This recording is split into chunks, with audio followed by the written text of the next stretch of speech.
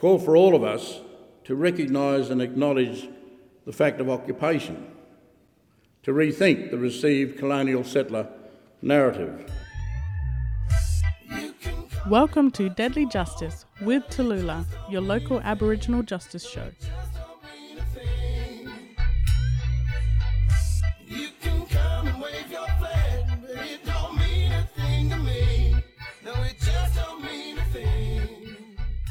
Welcome to Deadly Justice this fortnight. We are fortunate enough to have a co-host on this show. We have Aaron Brunnett, who was a guest on our previous show and one of our interns with KCLS. And Aaron is going to join me in interviewing one of our guests this fortnight. We are fortunate enough to have Scott Wilson on this show, who is a role model in the Broome community as well as the Kimberley. He is an entrepreneur doing some really positive things in mental health, especially for men. We hear a little bit about his journey and how he's overcome some pretty serious obstacles to get to where he is today, and how he manages to stay in a positive mindset when things are kind of going a little bit pear-shaped for him. So, So tell us about you. All right. Firstly, absolutely honoured to be here with Tallulah and Aaron and having a yarn today. And I'd like to start by saying I'm a Gooniyandi Yulu, which actually means man in Gooniyandi language, from Muludja community just outside of Fitzroy Crossing. And from my dad's side, I have all that connection to Merong Gadgerong. Gadgerong that goes with my what we call Dawang, which is Waterbong. It's just subgroups within Gadgerong country, and that group is called Waterbong, and that's my Dawang, which is closer to Cape Domet, so more to the coastal areas of Kununurra and that region. And so that's that connection up there, and with that connection is who I am, basically. And my name is Scott Wilson, and in Gooniyandi language you say Nganya Gili Scott Wilson. Nganya Gili, as I said before, Gooniyandi Yulu. So my name is Scott Wilson. I'm a Gooniyandi man, and I am currently exploring various opportunities to more so empower and create pathways for my people in avenues that often aren't explored, especially when going into the entrepreneurial side of things, but also into exploring more Aboriginal-owned entities. Or we're talking, you guys all didn't hear this, but in terms of our yarn about IP and intellectual property, but also just being in control of our narrative. So I have my own company alongside as co-founder with Benny Egmalies, who's a stand-up comedian. He won the Deadly Funnies back in 2017. Definitely check him out. He thinks he's funny. So I'm co-founder of Ice Cream Productions, and we offer kind of more so service within 4 pillars, which is film and television, alongside publications, events management, and programs, whether that's in social justice and various areas within youth, impacting in that more so empowerment category. And so that's one of my companies, and the other one was actually Northern Pictures. We have a partnership, and I'm a co-founder of Yoowarni Productions, which is in Gooniyandi, means one. Yoowarni means one, and we thought, we have a non-Indigenous production company and an Aboriginal-owned production company. We'd come together to create this, this sense of unity under Yoowarni. And so currently with those 2 production companies, I'm exploring various things within film and television, creating my own content, my own Aboriginal superhero universe, as well as providing any kind of capacity building and building of representation in the areas of film, television, content, building, and all of those kind of things. And on top of that, I also am supported and I work with a large-scale youth platform called Year13. And we currently provide online support and decision-making tools to 1.6 million young people across Australia. And with that is now a huge expansion into the Kimberley to make it more culturally appropriate and inclusive of local and regional areas, with our connection currently with St. Mary's College, as well as Broome Senior High School, and our partnership with Nyamaburi Yaru. Wow, that is not much going on. Quiet. That's some really amazing, awesome stuff, and I'm loving this this idea of the Aboriginal superhero stuff. I'm like a huge Marvel DC fan and all of that stuff, and I've seen some of your drawings and they're so amazing. Caught my attention. Sounds awesome. Oh, definitely. Awesome. Yeah. No, really cool to hear about all of the stuff you're doing, and obviously that goes into like the stuff that you're passionate about. So, social justice and helping Aboriginal people, particularly in the Kimberley. You kind of covered that. Is there anything else? I guess. Yeah, there is a lot of things behind the scenes that are growing and that are being established, and the whole theme about it is democratizing information. And so what I mean by that is that we have a major information barrier that kind of boxes us into our little communities where we are lacking an understanding of all the endless possibilities that we can achieve, not only within community, but also outside of that. And so if we can break down those silos and those barriers, we open up young people to ideas, concepts, even a future that is filled with endless possibilities from Aboriginal-owned, not only land, but sovereignty with the resources to, I guess, more so maintain longevity within that. And so we're looking at expanding in these areas just to build a pathway to make sure that young people know that, you don't have to just go and be a part of a major corporation. You can create a corporation. You don't have to go to a nightclub. You can be the nightclub owner.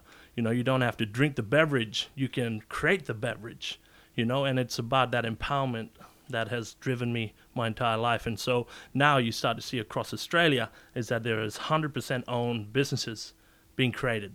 And so what I want to see is that happen here in the Kimberley, that happen across Western Australia, where we have and can support 100% owned businesses in fashion, in beverages, in all these different industries. And one day we will achieve that, because that will create an economy that will support social change for our people. Yeah, in a nutshell. Yeah, no, that's really, really interesting stuff. What do you think the biggest barriers to people, though, are currently? I mean, obviously, you said that there are the knowledge barriers, the main one. In terms of what's preventing people from accessing that, do you think it's starting at the lowest levels in terms of education and those beginning things? Or do you think that, obviously, with the amazing work you're doing, that you can change that all around later on for people, that there's always opportunity to overcome those barriers? Well, I think there's always a three-pronged approach to all these things, and often we focus on one specific area. And so at the moment, the three-pronged approach would always have to be a preventative measure, what is happening currently, presently, and what is there reactively for those to support them. So if we cover those three areas, we start to build a generation of young people coming through that have access to this information, that have more autonomy, more control over their narrative. Presently, what is there to develop young people now? What is there? And then reactively, there's a generation of mid to older adults that are still seeking their purpose and passion. And by delivering and understanding that, wait, at 45 I can create and become a millionaire, or create a whole enterprise, create a company, create a business, that is not out of the window or out of the picture. We have so much stories in the cosmos that share of people like Oprah, even Morgan Freeman, those kind of people, but even people in Australia that I'm not sure of now, but with marketing and with time, we'll start to hear stories of people that are in their older generations that are discovering their true potential, or even discovering a way of not just doing what the dominant culture wants you to do, but doing what you want to do. I think it's really interesting that you say that, because I talk about, like in our previous show and a few other shows as well, about redefining success. And I think it's really difficult, because I think that's all really brilliant stuff, and definitely plays a big role in helping Aboriginal people to kind of, close the gap or whatever. But also looking at how Aboriginal people can do that in a way that suits Aboriginal people best. Yeah. So celebrating and allowing for Aboriginal people to do things that are aligned with culture, that also allows them to contribute to their economy and their society and their communities and stuff like that. So I'm pro alternative education, meaning that, kids don't have to go to high school, to go to uni, to go get a degree and whatever else.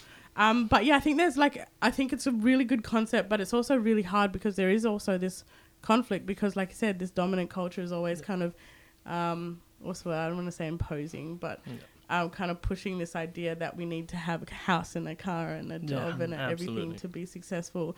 So I think, interesting stuff. And what Aaron said as well, there are a whole lot of barriers that prevent Aboriginal people from being able to do that. I think it's also, we need to look at how we're defining, like what we're valuing.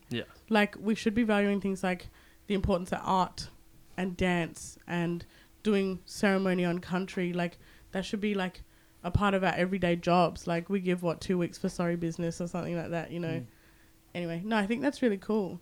But that hasn't always been, you know, you've had a pretty like up and down journey, and it hasn't always been easy for you. So do you want to tell us a little bit about some of the obstacles that you've had to overcome to get to where you're at? You know, definitely. I think first and foremost is that often when you're going through your journey, you tend to normalize the abnormal, especially for a lot of Aboriginal people, but I also extend that to people impacted by low socioeconomic disadvantage. And so the norm, you know, that we see is often abnormal for like the dominant culture, dominant society.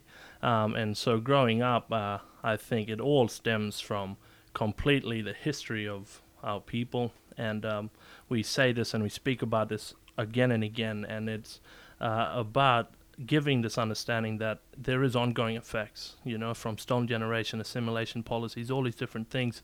And so intergenerational trauma was quite a journey for me because I had not even known about this term. You know, it was kind of like, you know, in the far distance, not even in my vocabulary or even spoken about once going through, you know, high school and those kind of things. It was kind of like, oh, maybe that's the reason why I'm feeling these things or these unidentified emotions that I don't know why I'm feeling, but I feel them and they're affecting me, can be broken down or even kind of considered to be an effect of intergenerational trauma. And so growing up and going to university at a very young age, I started to not really understand what I was going through. I was kind of growing through it. And I think that's a lot of the times people tend to go through things and not grow through things. And that's a big difference between resilience and, endurance, you know? A lot of people endure a lot of things, you know, and that breaks you down. But once you start to fully understand it or even start that journey of being conscious of these things, you start building that resilience, you know, to actually move through it and grow through it. Yeah. And so I always started to see that from a very young age, being very perceptive in terms of looking at my parents and my mum and her growing up at the tail end of the stolen generation and seeing a lot of the hardship they went through. And a lot of that hardship is what fueled me in terms of my drive for what I wanted to do, where I wanted to go, and how I could become more, to do more for my people. And so on that journey, going to boarding school, I had suffered under a lot of my own lived experience of mental health that I kind of kept to my boarding house room. And it was there where I kind of really started doing, which I started to hear about later on in my life, is about fully exploring me individually and my identity and who I am. And that came with understanding my mental health in this way of getting through that alone, and what I saw the dominant culture expressing and what that identity could be. And a lot of times we are out of that control, and the dominant culture will say something and we assimilate to that dominant culture what mental health is, what success is, what all these different things is. And so once you become conscious of that and stop being a part of the system and start to learn the system, to really understand where you are and how to move forward. And that's where I was in my boarding house room when I used to suffer under what the dominant culture would call night terrors. But I felt it was a bit more than that.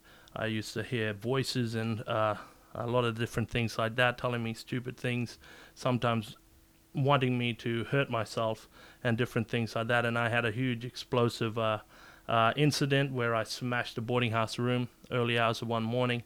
And I had one fella, Kiefer Yu, actually come and see if I was okay, but one out of a lot of people in the boarding house. And at that point I said, oh, like, I'm all right, bro, you know. And I are now talking and with speaking to Batia, which is another mental health organization that talks through telling your story and your mental health lived experience. I started to understand, I should have actually said, no, I'm not okay. And actually encourage people to actually say, no, you know, I don't have to do this alone. I can actually seek that support. But for me to understand that, I had to go through it alone. And so that one day no one has to go through that alone. And so I did go through that alone in my boarding house room, and I used to spend hours up at night with these voices in my head panting around the room like a mental patient in in Greylands, which was a stigma at the time, is that if you have mental health, you're going to Greylands. And we used to make fun of that, you know. It's like, hey, don't talk about that, you go Greylands, you know. And that was the stigma, and I think that's a stigma that's still here, is that we'll get sent to a room, we'll be labeled with mental illness, and then we'll be given pills that's supposed to suppress these things, whether it's anxiety, whether it's depression, whether these things that'll make us numb. And I never ever wanted to feel numb, and so I went through it, and as I said, I grew through it. So that boarding experience obviously was a really challenging one, and with that attitude that you have of you'd rather build resilience than endurance, is that an experience that you look back on with being grateful for that experience, or is it something that, you know, you wish it sort of went differently? I definitely am grateful for that experience. You know, I think with everything, a lot of people we tend to conceptualize it in one specific way, and that is often determined by our environment and social determinants and historical determinants.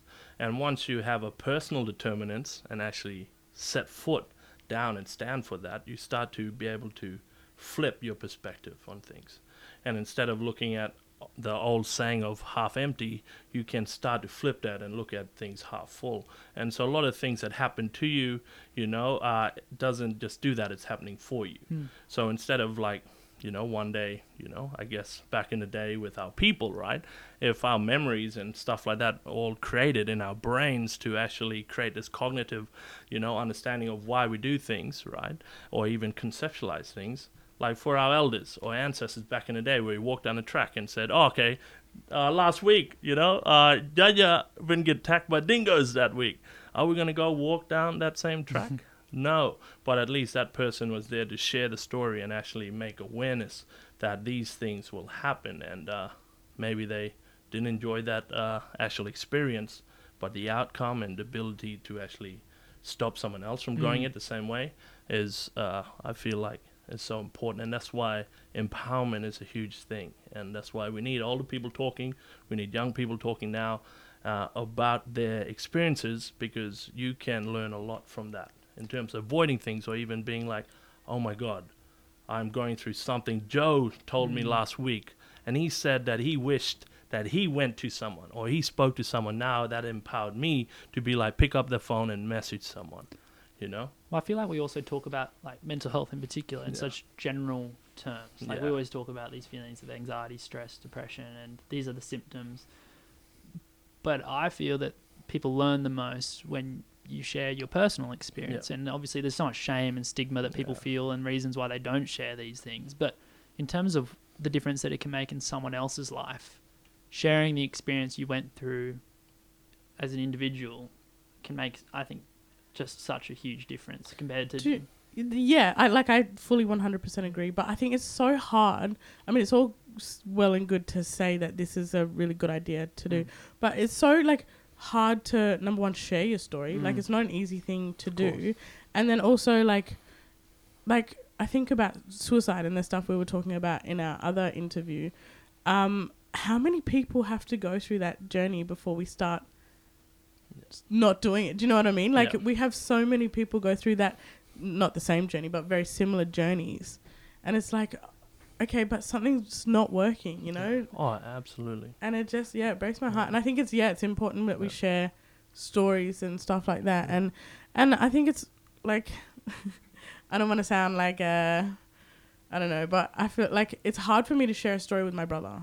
I can't share a story with my brother. I can't share a story with my dad because I'm a woman and that's my, you know, that's my dad and my brother. Like, so you have specific people you can share stories with, and then more often than not, it's not the time or the place to share that story. And then you often feel like you can't share that story because, you know how the saying is, a burden shared is a burden halved. Yeah. But often it's not like that. People feel like, I can't share my story because they're going through their own shit, so I best not re-traumatize them or tell them about their experience. So I think it's really interesting because, like, I think this idea of sharing our stories and kind of helping people, telling people, oh yeah, okay, I've been through that, so I know what it feels like, and hopefully it helps to empower people. But yeah, like, how many people have to commit suicide or deal with having been through suicide, or, you know, their families go through all of that for people to go, this is not working. Like, because if I may add, Tallulah, is that I was thinking about this the other day, and like, you know how we have a lot of professional sports people and all politicians, all those kind of things, and we have a huge number of people that have the lived experience of cancer, testicular cancer, all these different hardships that we face in life, and often, you know, biological stuff. And from that, because they have the resources, they can actually impact on that because of that connection. You know, often if like some famous billionaire, right, has testicular cancer, he will set up a foundation to support people with testicular cancer, right? I keep getting much. You know, when will it be? Like, does it have to be like with our prime minister has to experience suicide in terms of in his family to actually impact on that? Why does it have to be like that? Why can't the collective experience of it in every single way deem appropriate to try to do all that we can to stop it, you know? And and for me, like, I mean, yes, things are certainly maybe improving from what they were 30 or 50 years ago, but I always feel like we take 2 steps forward, 1 step back. Do you know what I mean? Like, so is this suicide prevention stuff again? It wasn't an issue 50 years ago because people weren't committing suicide, and now it's a huge issue all over the Kimberley. People are just dropping like flies, and sorry to say, it's really horrible, but like, there's not one person in the Kimberley who hasn't been directly affected by suicide. Like, well, yeah, that's like the statistics are 97% of Aboriginal people and Torres Strait Islander people will be affected by suicide in some way, shape, or form. And that's where the story I shared was with my brother, who I lost when I was 15 to suicide. And it's those stories that, you know, often we can take it both ways. Either it can affect us to kind of digress or progress. And a lot of the times I had that whole inner dialogue in my head that where I wanted to use it to say, I want to live this life, the best life I could live for my brother, for the people that I'd lost. Because I'm sure there's a lot of people out there that do feel like, especially leading from, I guess, 15 into their 18 years old age kind of bracket, would be feeling what I felt, which was, I might die at 21 years old. And that's what I had back at 15 years of age, is I thought I was going to die before my 21st birthday, and that was kind of a reality for me, thinking about it. And I kept that to myself. And, you know, instead of being like, wow, yes, I'm going to die, I'm just going to smoke ganja, do all this stuff like that. No, I traveled the world trying to figure out how I can do whatever I can for my people. And there's a thing by Les Brown who said that you should be ashamed to die before making an impact on humanity. And so that was kind of my thing, was like, I don't want to die before I make an impact.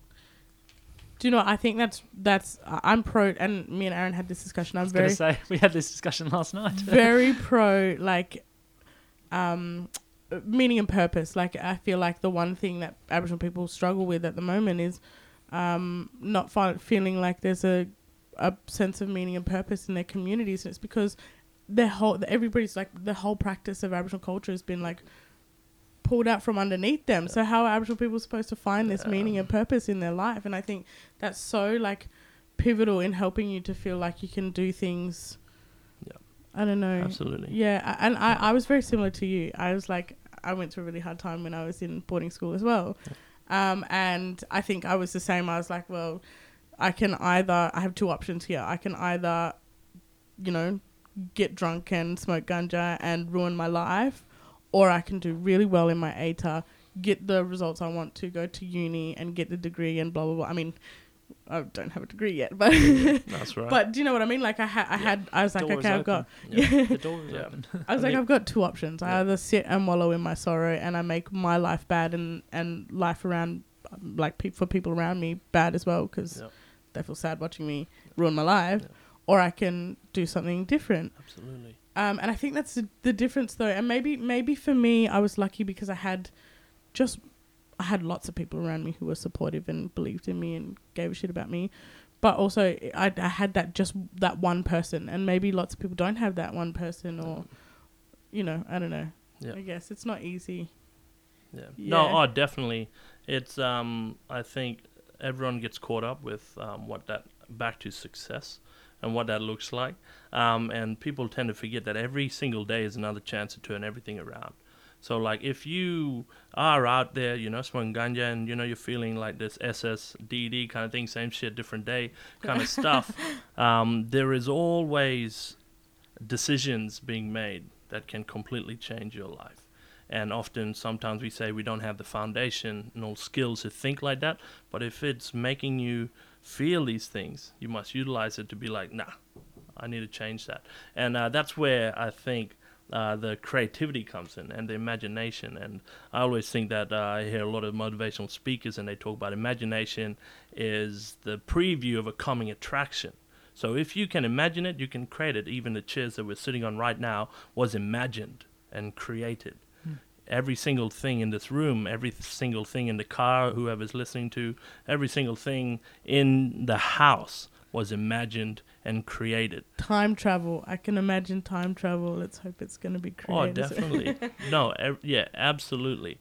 And so, but one of the biggest things is that you got to be not equipped, but kind of open up your mind to these things. Something a lot of people say on this, you know, in this area is that you cannot become what you cannot see. Yeah. And I was just wondering what you think of that. Do you think that, you know, ultimately that curiosity does fall to the individual, and there is an element of, you know, even if you cannot see it, you might not even know that it exists, but you need to have that inner curiosity to spread your horizon? Or do you really think that, you know, it's true, you cannot become what you cannot see? I think we cannot be limited by that. Is that it's kind of like Aldous Dumbledore, who said you can find hope in the most darkest of places. The great philosopher. Yeah, the great philosopher. I love that. Yeah. So basically what he said was you can find hope in the darkest of places only if one remembers to turn on the light.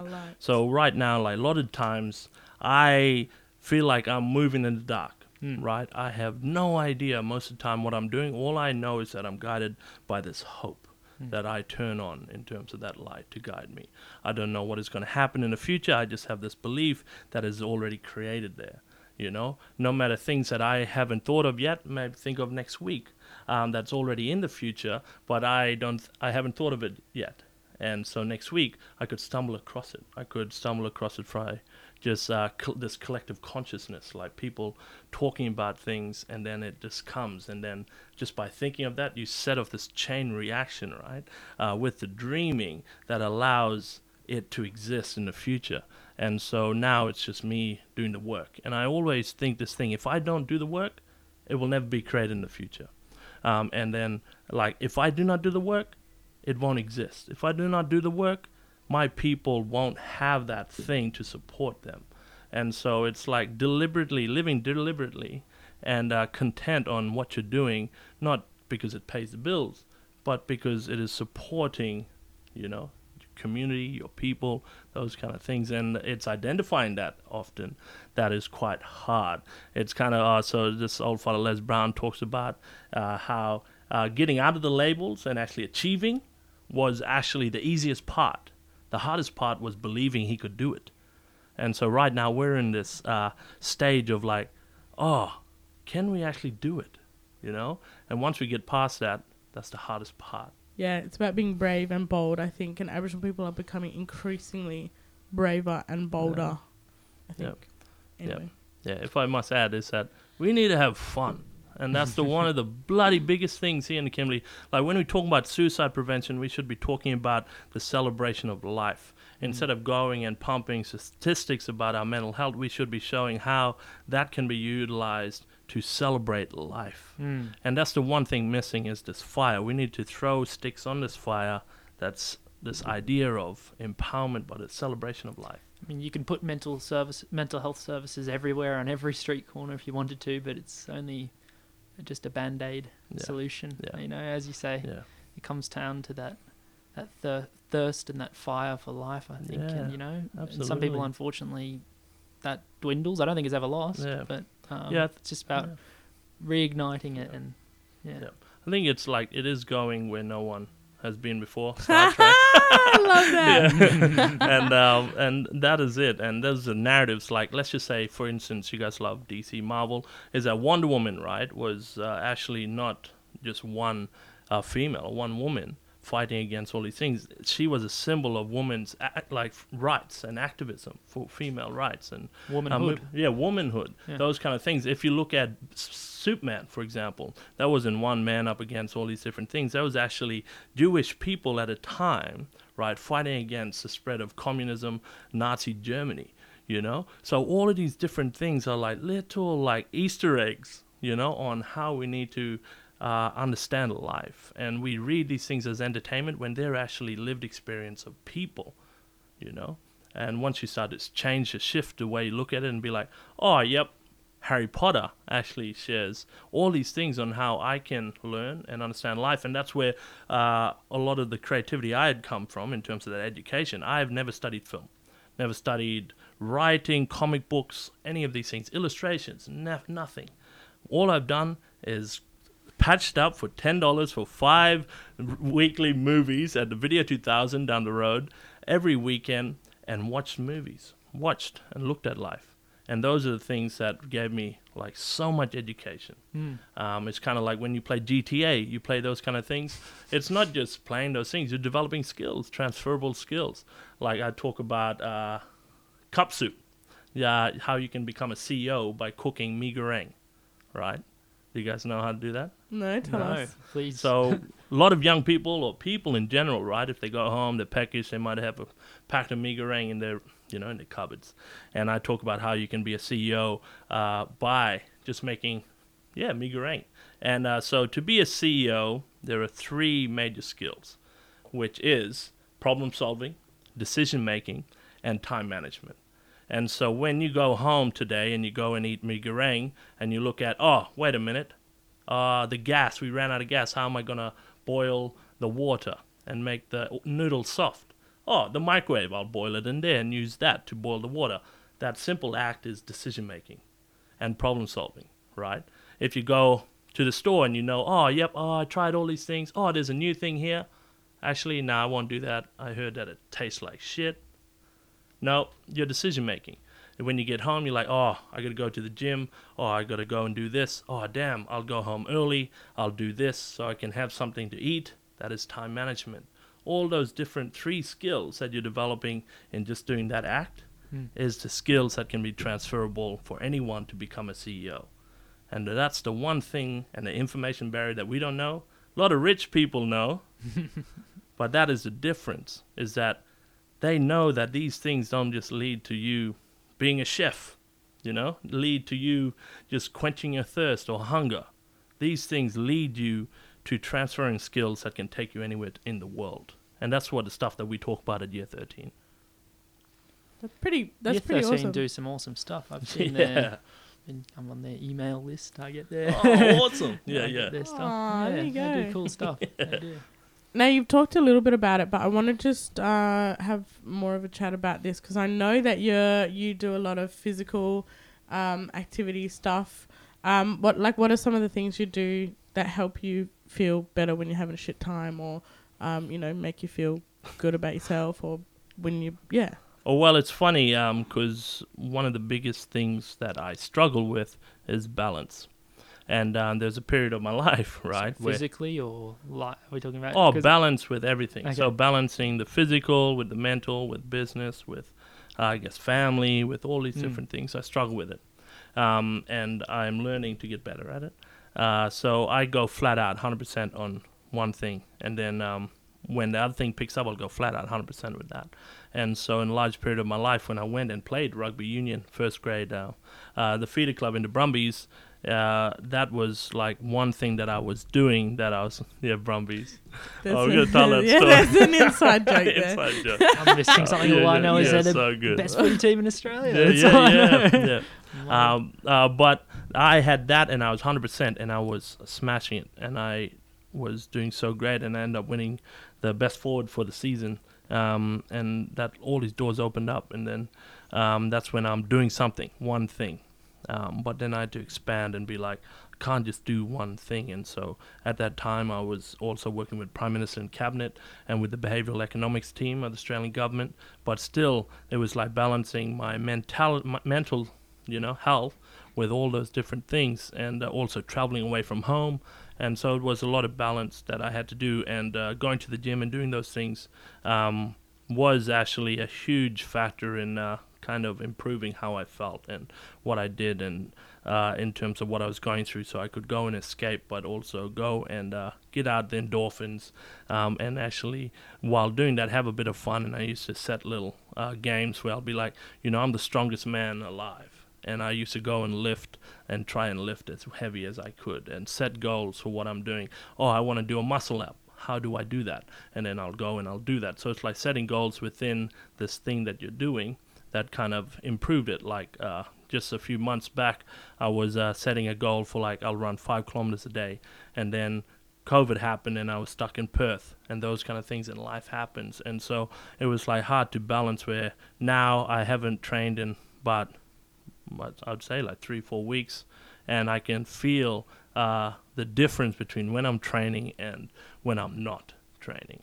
And I get caught in this trap, in this kind of journey of like, I'll do it tomorrow, I'll do it next week, or I'll keep pushing it back because now I'm using the excuse, I got a meeting at like 5:30 or even at 6:30 at night or 7 at night, and now I can't go. And so it's about working with that inner dialogue. And sometimes it's about saying shut up to that inner dialogue, because that inner dialogue for me all the times is filled with negativity. And often once I get past it and push past it and say, no, I'm not going to listen to you, we start to fill it with more of that positive habits and positive dialogue. And for me, that always happens. Like in the afternoon when I'm feeling tired, that's when like the chicken treat voice comes up, It's like, let's, a chicken cheeseburger would be nice right now, those kind of things. And a lot of people will start to hear that, but that's when you start to try and switch that inner dialogue, or say shut up to that inner dialogue. And it's just balancing all those things. And so right now I'm on that journey back from not being active to getting back, because it is about my identity. And I encourage you, if you haven't read this book, or there's an audio book on Audible called Atomic Habits, and it's all about what is your identity. And so it talks about people smoking, right? And there's a difference between someone who will give up and someone who will continue smoking. And so if you were to ask 2 smokers, the first one, if I said, would you like a smoke, right? And they're both giving up, one will say, sorry, I'm giving up smoking. And the second person, if I ask for a smoke, they might say, no, I'm not a smoker. And so who's going to give up? The person who's giving up, or the person who has shifted their identity to being a non-smoker? So once you start to flip that and play with those kind of identities and be like, no, I'm going to train because I'm an athlete, not because I'm going to play footy, because I'm an athlete. So once you adopt that identity and what it means, then you create a huge standard for yourself. And it's kind of like you don't get what your thing, you get what the standard is. So like with like, if your standard is low for like making money and those kind of things, it's like people want above average jobs, they want above average pay, they want the above average car without becoming an above average person. And so there must be all these things into play to actually get what you want, and sometimes that is hard work. And so once you start to shift that identity and thinking about yourself, you shift everything. Yeah. I think that's really interesting. I think I can resonate a little bit with that. Yes and no, because one thing I'm very conscious of in my self-talk is that I try really hard not to beat myself up, because I tend to do that a fair bit, and I'll be like, oh well, you didn't do that, so you're just a bad person. Yeah. So like I'm trying really hard not to do this negative self-talk while also challenging myself, and that's something that I think I do really well. So in this giving up smoking situation that I'm going through right now, I'm trying to say to myself, don't like panic if you can't do it, it's okay. But at the same time, do you know what? Challenge not just yourself, but everybody else who thinks you can't do it. Yeah. And it's actually been a really good motivator for me, and I feel like I can achieve more. And I think one example I use a fair bit is a Rubik's Cube. Yeah.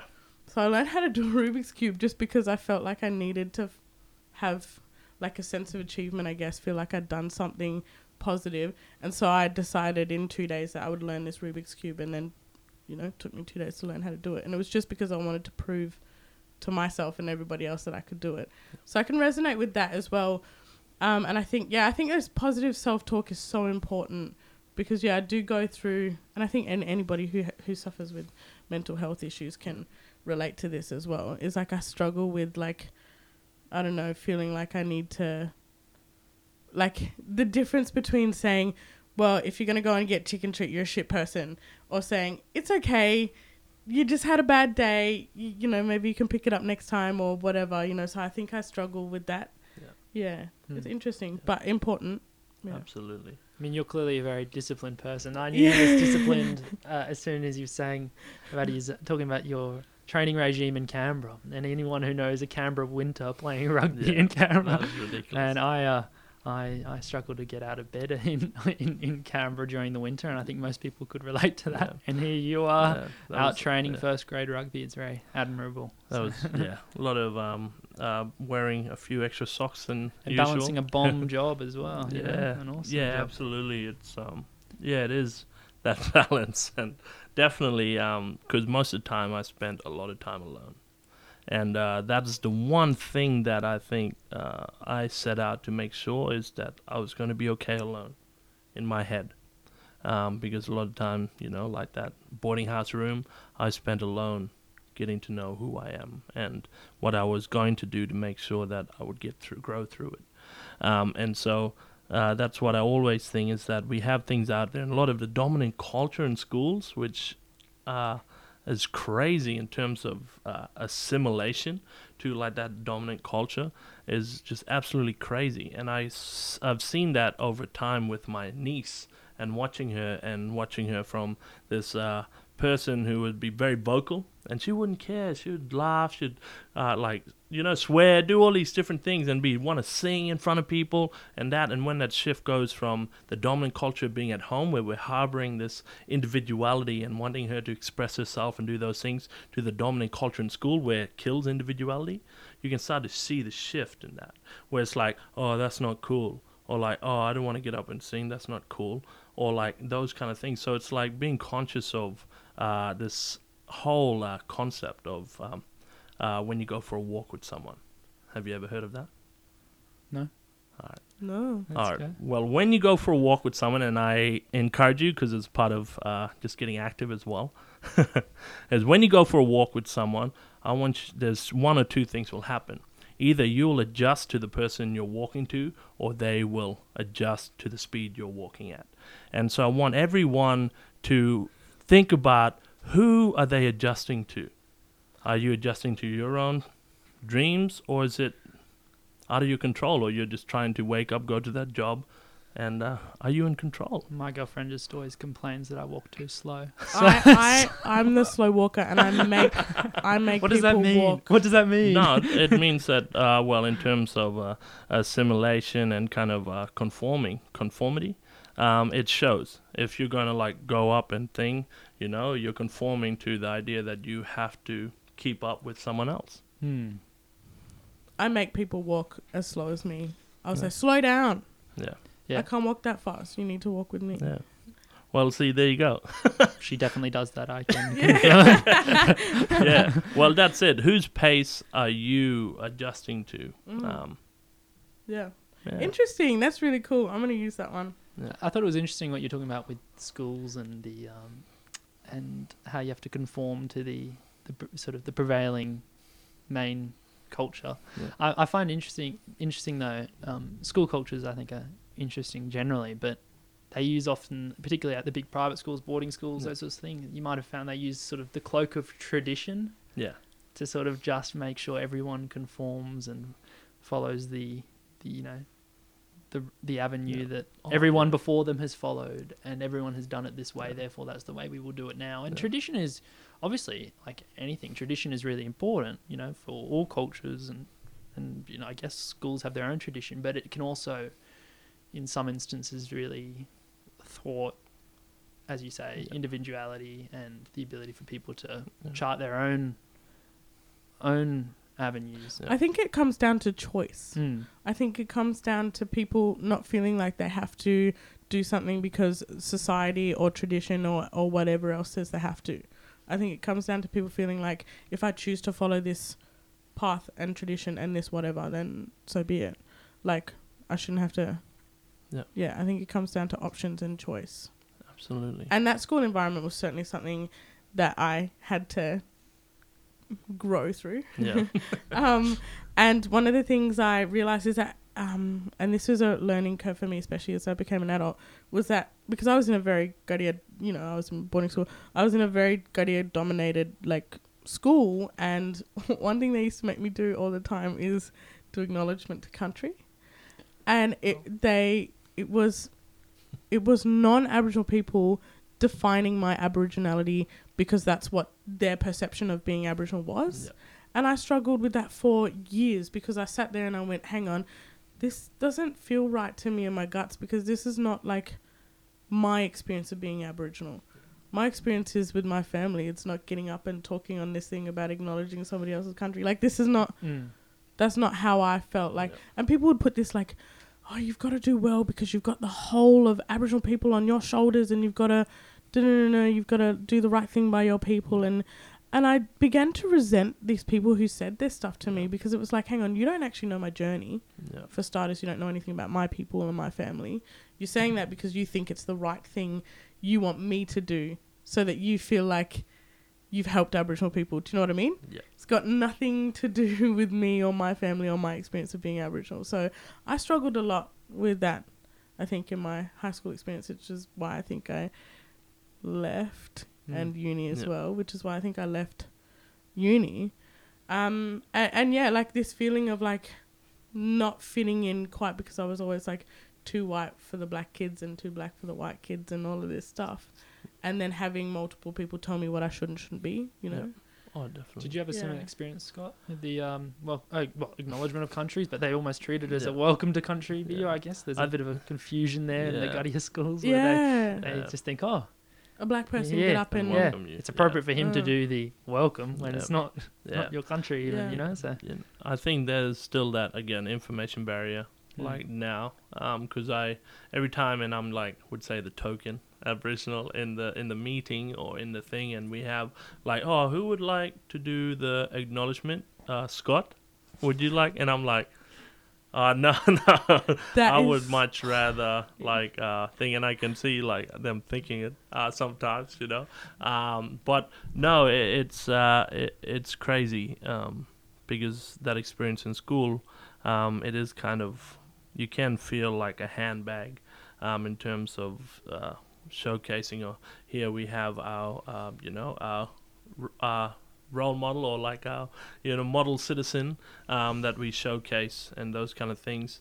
But especially when it comes to, I guess, NAIDOC week and those kind of things, where there has to be that shift in terms of how we actually integrate communication between those that do not have any education in this cultural safety inclusivity space, and equipping our people with the tools to be able to communicate it to them as well in a way that where we come together. It's got to be like this unity where it's like, okay, we're not boxing this in that we need to get an Aboriginal corporation to come and do Aboriginal inclusivity training and we tick a box. But it has to be this thing where it's our identity as a school, as Australia, that we incorporate and integrate Aboriginal culture into everything that we do. And that is a part of citizenship If you do any kind of citizenship, 2 birth certificates. If we have birth certificate, right, and we have, someone, a non-Indigenous person born in Broome, they should say it itself at the top, where were you born? On Yoowarni country. Those kind of things, even with your passport, those kind of stuff that actually integrates this unity of and inclusivity, where Aboriginal culture is in this thing that Aboriginal people do, Aboriginal people live. It is an Australian identity. Do you know what? I 100% support that, and I have had this discussion multiple times, and I think on this show maybe once. I don't like NAIDOC Week. Yeah. Because I feel like it's like dance monkey Yeah. for Aboriginal people. Like once a week, get up and do your dances and your performance, and we'll sit there and go wow, and then we'll forget about you for the rest of the year. Yeah. So I feel Ticks like the box. yeah, and I feel like who's that for? Because it's certainly not for Aboriginal people, because Aboriginal people should be given the right to do and celebrate their traditions and their cultures and their whatever every day of the year in their own environment on their terms, rather than as a show for everybody else. Anyway, I won't go too much into that. But yeah, I think that's a really good point. Like why is this something that's like it should be like our everyday, like how we think, like you and I don't get a choice. That's how we think. We have to, because every day we get up, we look in the mirror and we go, oh, I'm brown. Like I can't like stray away from my identity. It's not like I can think any other way. So like why aren't we doing it that way anyway, Anyway, that's another long discussion. Real quick, do you have, I know you've kind of said this throughout the show, some really awesome motivational, inspirational stuff, but maybe in a summary, any kind of like bits of advice that you'd give to people who have been or are going through a similar journey, growing through a similar journey, or have experience or even interested in starting their own businesses or whatever? Any kind of words of advice for listeners? Yeah, no, definitely. I think it's like going into like my little like satchel of Picking quotes. your best one. The best one. Please, Yeah. Lord of the Rings, Yeah, please Lord be of Lord of the Lord of the Rings. One doesn't simply no. Well, I think in terms of the advice is that there's actually a poem, right? Yeah. Yes. Yeah. And I said this before with Robert Frost, who wrote a poem that says, there's 2 roads diverged in wood and eye, and I took the one less traveled by, and that had made all the difference. And so nothing in this world was created by, following a template or following, a plan or all these different things. Often it was just out of just simple creativity and drive and passion.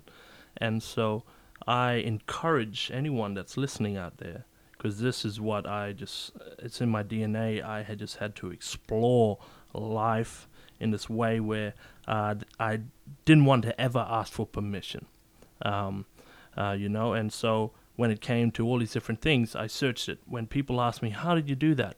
Well, like Elon Musk, I just jumped on YouTube. I jumped on anything that was kind of like an encyclopedia that allowed me to learn. I jumped onto that. And because right now, from a lot of the data that we're getting from in terms of young people in the Kimberley wanting to achieve their dreams, the 2 major barriers are they feel they don't have the money, the resources, and they don't feel educated enough.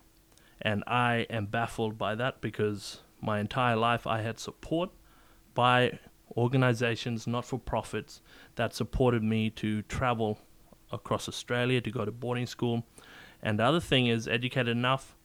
I literally have no education in the sense of what I'm doing right now. It is all driven strictly by passion and this undeniable need to create it.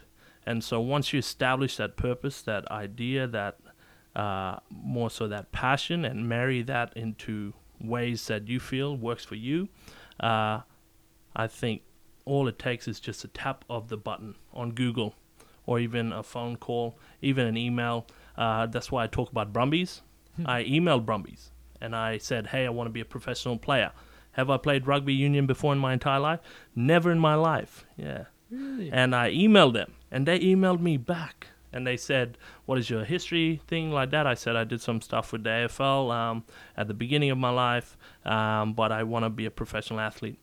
And then they said, oh, can you come for preseason training? I went across and they put me in their first grade feeder club, and I did preseason training, and I debuted the following year. It just takes that email. And there's no secret to this whole idea of success, but there's a system to success, and you can create a system to become successful. That's some really good advice, and There I we think have it. There you go. I know. I'm thinking I'm certainly like you in the sense that if I can't find any information like in front of me, I will look for it. Yeah. Another thing, just real quick, what's a song that you would recommend for the show? Ooh, a song. It's going to be put on at the end of the... Yeah. Ooh, the song I recommend is Out of Time by JK47. Banger. Okay. All right, cool. Well, we'll chuck that on. Thank you so much for joining us. It's been absolute delight. Thank you, Scott. Awesome. meeting No, you. thank you both. And yeah, we look forward to seeing you do some really positive things in the future. Making Always, big thank moves. you. Yeah, stay deadly. Thanks. Awesome. Cheers. Thank you for listening to this fortnight's episode of Deadly Justice. We will catch you next time.